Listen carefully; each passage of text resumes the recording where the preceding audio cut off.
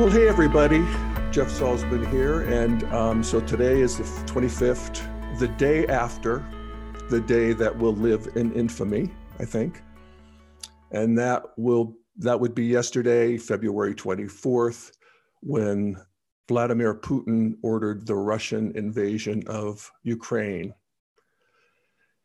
And God, I mean, how horrible it is war, this thing that has cursed humanity since day one. And it's not like I have, any kind of a wrapped up thinking about this. This is all happening in real time, as it is, for everybody, But I thought what I'd try to do here today is, an integral practice. And that is to look at a situation from as many perspectives as you can. And that itself that's an end in itself. There's an expansion of consciousness that happens when you do that has to accommodate, different conflicting perspectives. And that's one of the ways we get bigger and we grow and we can contain more. And that's a good thing. So first I'd start with, I guess, where I am, which is just bombed. I mean, after 75 years of the peace after World War II, a modern country, essentially, in terms of a lot of the center of gravity of both of these countries is modern. Ukraine more so, and we'll unpack that a little bit. But if we're bringing a developmental understanding to this, one of the things we want to start with is just the sensitive self. This is the green meme. This is what Clare Graves said was necessary to make one worthy of being integral. And that is that you feel the pain of the world. And, especially the suffering of the innocent, And so that's one of the things we want to do. And is an enormous, let me just play a little bit of what a couple things I collected here. This is a shelling from last night of a hospital in Ukraine.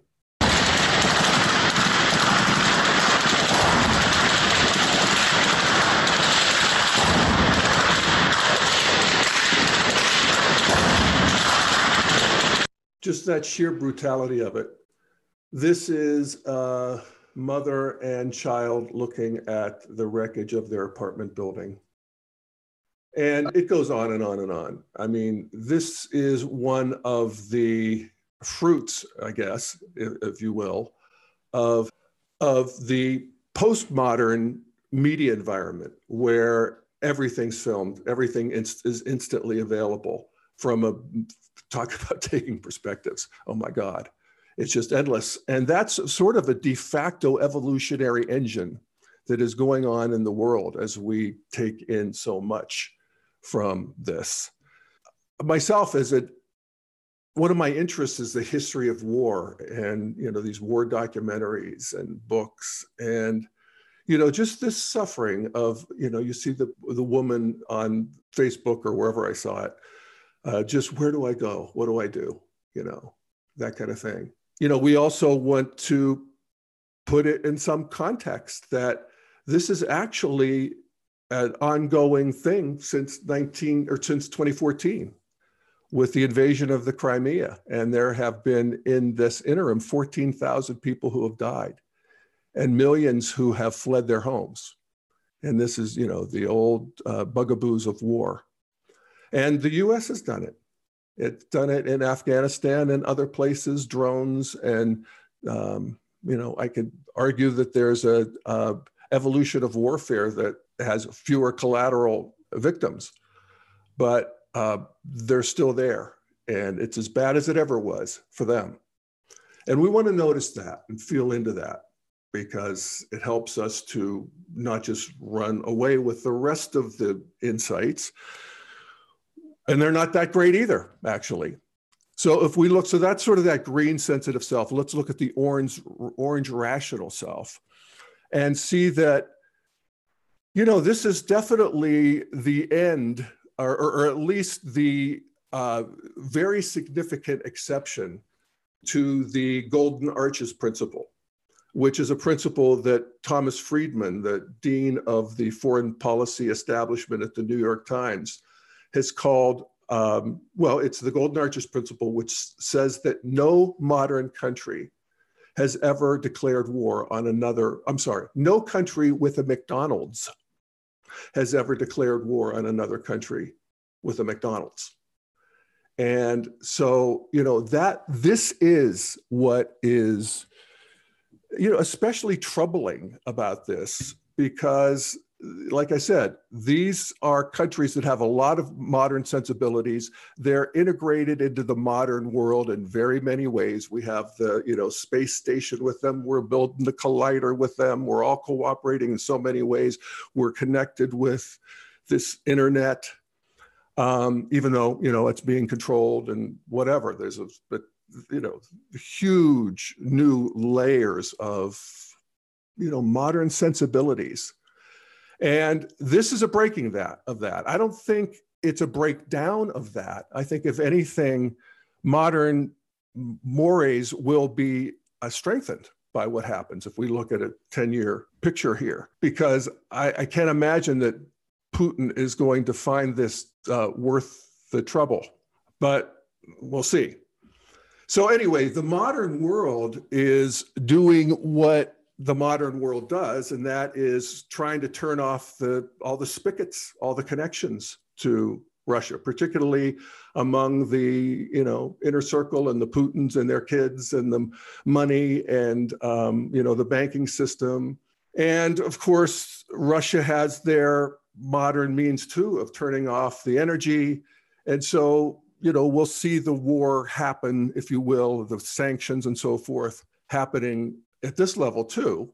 And Russia says that they will, if they're shut out of the West, they'll turn east and they'll work more with China. And, there we have the cooperation of autocracies. And there's a lot of similarities and there's a lot of differences between the type of autocracies that Russia and China are at this point. But,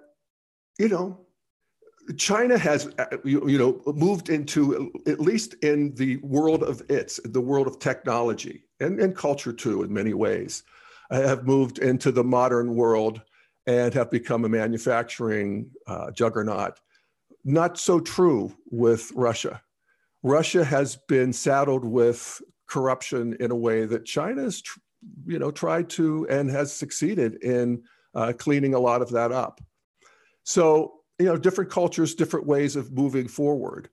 But if we get into the, sort of leave the modern rational sensibilities and how the modern world is dealing with this, then we can get into some of the interesting earlier stage stuff from the traditional level of blue, amber in the Wilberian model, the mythic truths. And both of these countries are working to bring back the mythic truths of, in the case of Russia, the Russian Orthodox Church.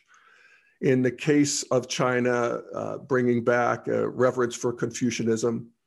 And Xi Jinping is all in on that. Greater Mother China, and same with, the motherland of Russia.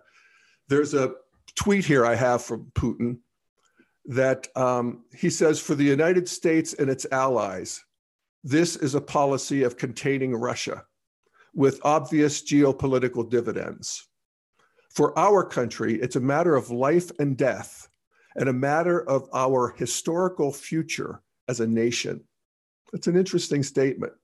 He's basically, what he's saying is, for the US and the allies, this is policy, geopolitical dividends. This is the modern world. You're moving pieces around, and the energy and the sanctions and the money.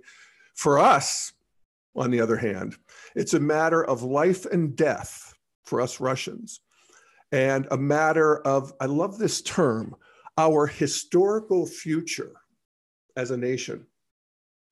And historical future, and I love that actually, because it does have a poetic feeling of the movement of a people and the identity of a people. And that's something that modernity wants to analyze away. It doesn't know how to deal with it. It ought not know how to deal with it. It's rational. Rationality comes on. It wants to blot out the previous stuff. Every stage wants to blot out the previous stage. But you can't. And that's one of the things we're realizing, and that's one of the things we realize as integralists, is that this amber, this blue amber, this mythic truth about a country has to be online. And we have to, there has to be a patriotic faithfulness to it for people to be fully fleshed out. And of course, we don't want that mythic truth to be running the show, because then we end up with, you know, the most of human history, these triumphalist crusades. But we do want it, and you can't explain it away.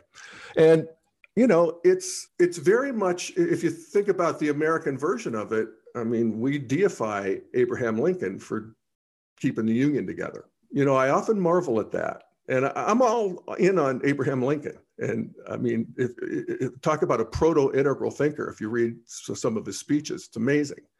You know, 2% of the adult population died in the Civil War.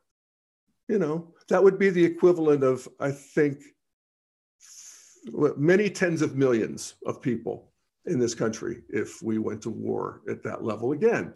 And of course we don't, because we are at a higher stage of development. And it gets more civilized as you go up. It just does.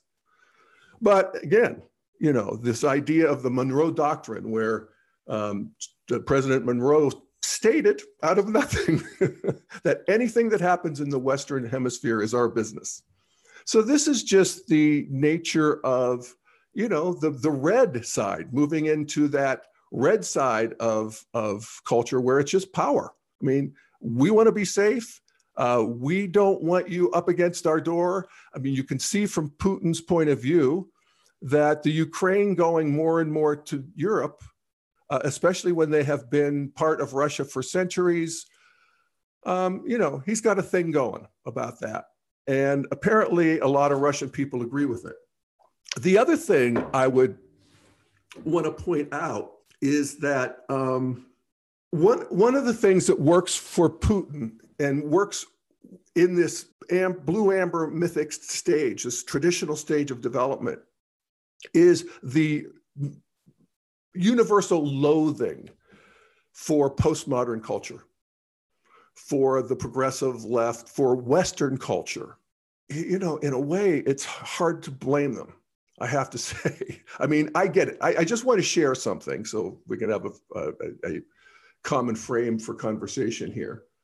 Something that I swear to God, I did not go out to look for this. Last night, I put this Roku up in my kitchen and I wanted to play the surround sound. So I went to the surround sound part of the Apple library, and there was this song by Nicki Minaj called "Doing It to Him."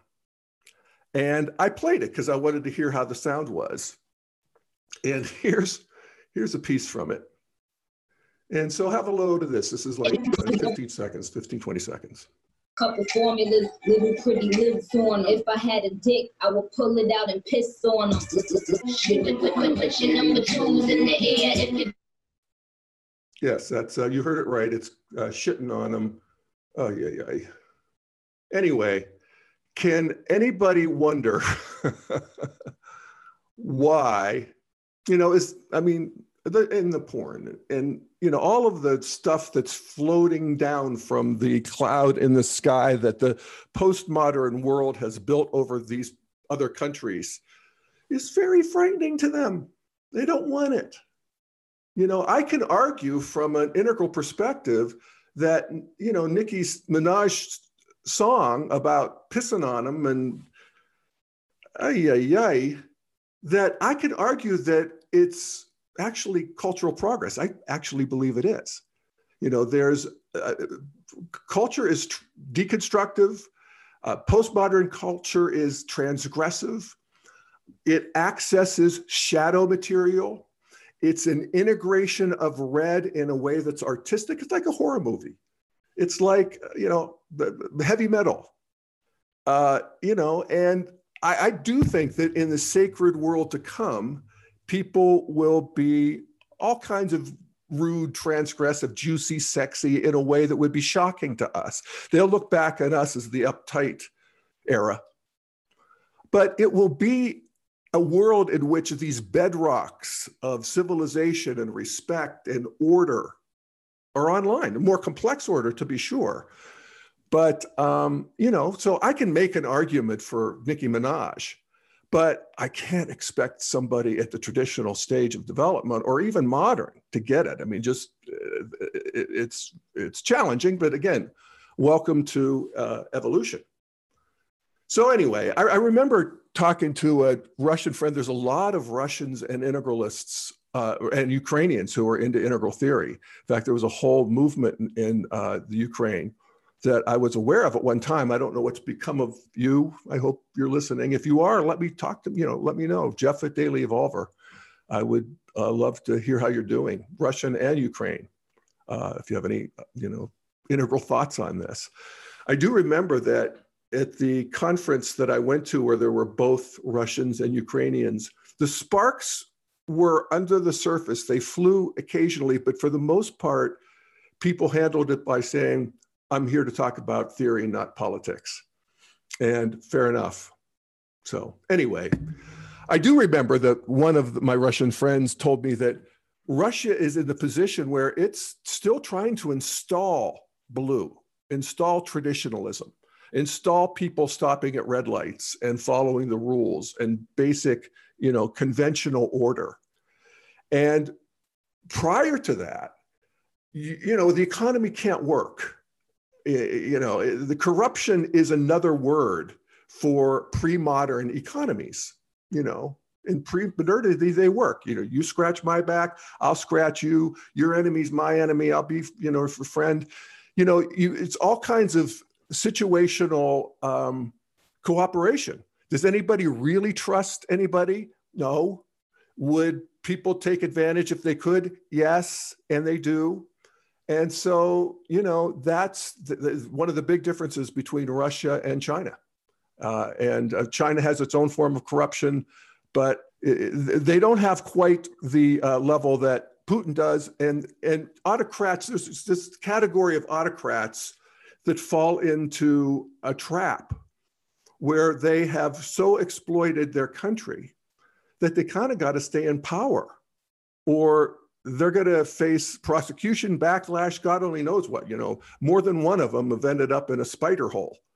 I'm thinking Hussein and Gaddafi, or two right there, who ended up and came to bad ends. So there's this autocrat trap. And it's amazing how deluded an autocrat can get when they don't get feedback. It's amazing how deluded a human being will get if they don't have feedback. And autocrats don't, they don't get good feedback. There is a series on Netflix that I would highly recommend just for the sheer entertainment value, but it's also an important piece of Russian history. It's called The Last Tsar. And it's, I don't know, it's multiple episodes for sure. And it's this new kind of documentary that I'm loving, where it's seriously fleshed out in terms of dramatic scenes and, screenwriting and costumes and the whole bit. But then there's also experts and there's pictures from the real time. And there's it's a documentary. And this is one of them. And it's about the Tsar, the last Tsar, Tsar Nicholas II and his wife, Alexandra. This is the era before the Russian Revolution, so up to 1918, I guess, 1917. And the Tsars, the Romanov family, had been Tsars for a couple hundred years, and they just sort of thought that's the way it was, and that they were put there by God, and God would take care of them. And at the same time, people were starving. The secret police, his own secret police, were everywhere. His military shot civilians regularly. But, you know, his wife would tell him, "You're the people's father. They love you." And I remember the scene where Nicholas and his son, who then, of course, his son has been raised to be the next Tsar. He's a young teenager at this point, and they have been exiled, and things are falling all apart all around them. And basically kidnapped is what they were. And the son asks Tsar Nicholas, "If I'm God's choice to be the next Tsar, then why did God let this happen?" And Tsar Nicholas's response was great. He said, "Perhaps God is just testing us." Yeah, well, you know, a lot of people go down for the count with God's name on their lips. I'm actually seeing more and more emphasis being given to this, and I'm happy about it in the media, you know, among the commentariat. And that is that Putin is a sincere believer. You know, maybe not in God in the way that, you know, golden rule and all that good stuff, but in terms of this spiritual, mystical Russia that needs to be reintegrated and protected from the corruption of the West, you know, which I just gave an example of, at least from their perspective. So, you know, the autocrat, Putin, has done the autocrat move, which is to conquer and take territory. And boy, I just can't imagine that this is going to go well for him. And, you know, there is that, you know, when people become modern, I remember during the Arab Spring, I did a piece on, I'm trying to remember his first name. I think his last name was Garoub. He was one of the leaders of the Egyptian Arab Spring. And he's modern. He worked for Google, you know, he was online and all this stuff. And he was interviewed and he said, what it came down to was, I'd rather die than be conquered. I'd rather die than live under the thumb of the secret police. I would have rather died. And that's why I was out there, and I could have died. And that's, you know, modernity brings that online. It's very hard to subject a modern person to tyranny when they're used to having their freedom. So, bad luck to you, Putin. I wish you bad luck on this. And I don't think you're going to need it. Yeah, I mean, if indeed the integral practice is to see into these various worldviews and points of view and become sensitive to the suffering, become rational, become more mythical, become more juicy and powerful. You know, all of these things, become more deeply magical in deep community with other people. That whole spiral, we want it to be lit up. The opportunities we have to do that are just endless. I mean, you can watch talk shows in the Ukraine. You can see citizen journalists. You can listen to the smartest people in the world opine on this stuff. And, you know, and Putin, they're all talking. Everybody, nobody, it's not secret. It's not like the bunker back in World War II, where nobody knew what anybody was thinking. Everybody knows, or at least, you know, their particular brand of spin or disinformation.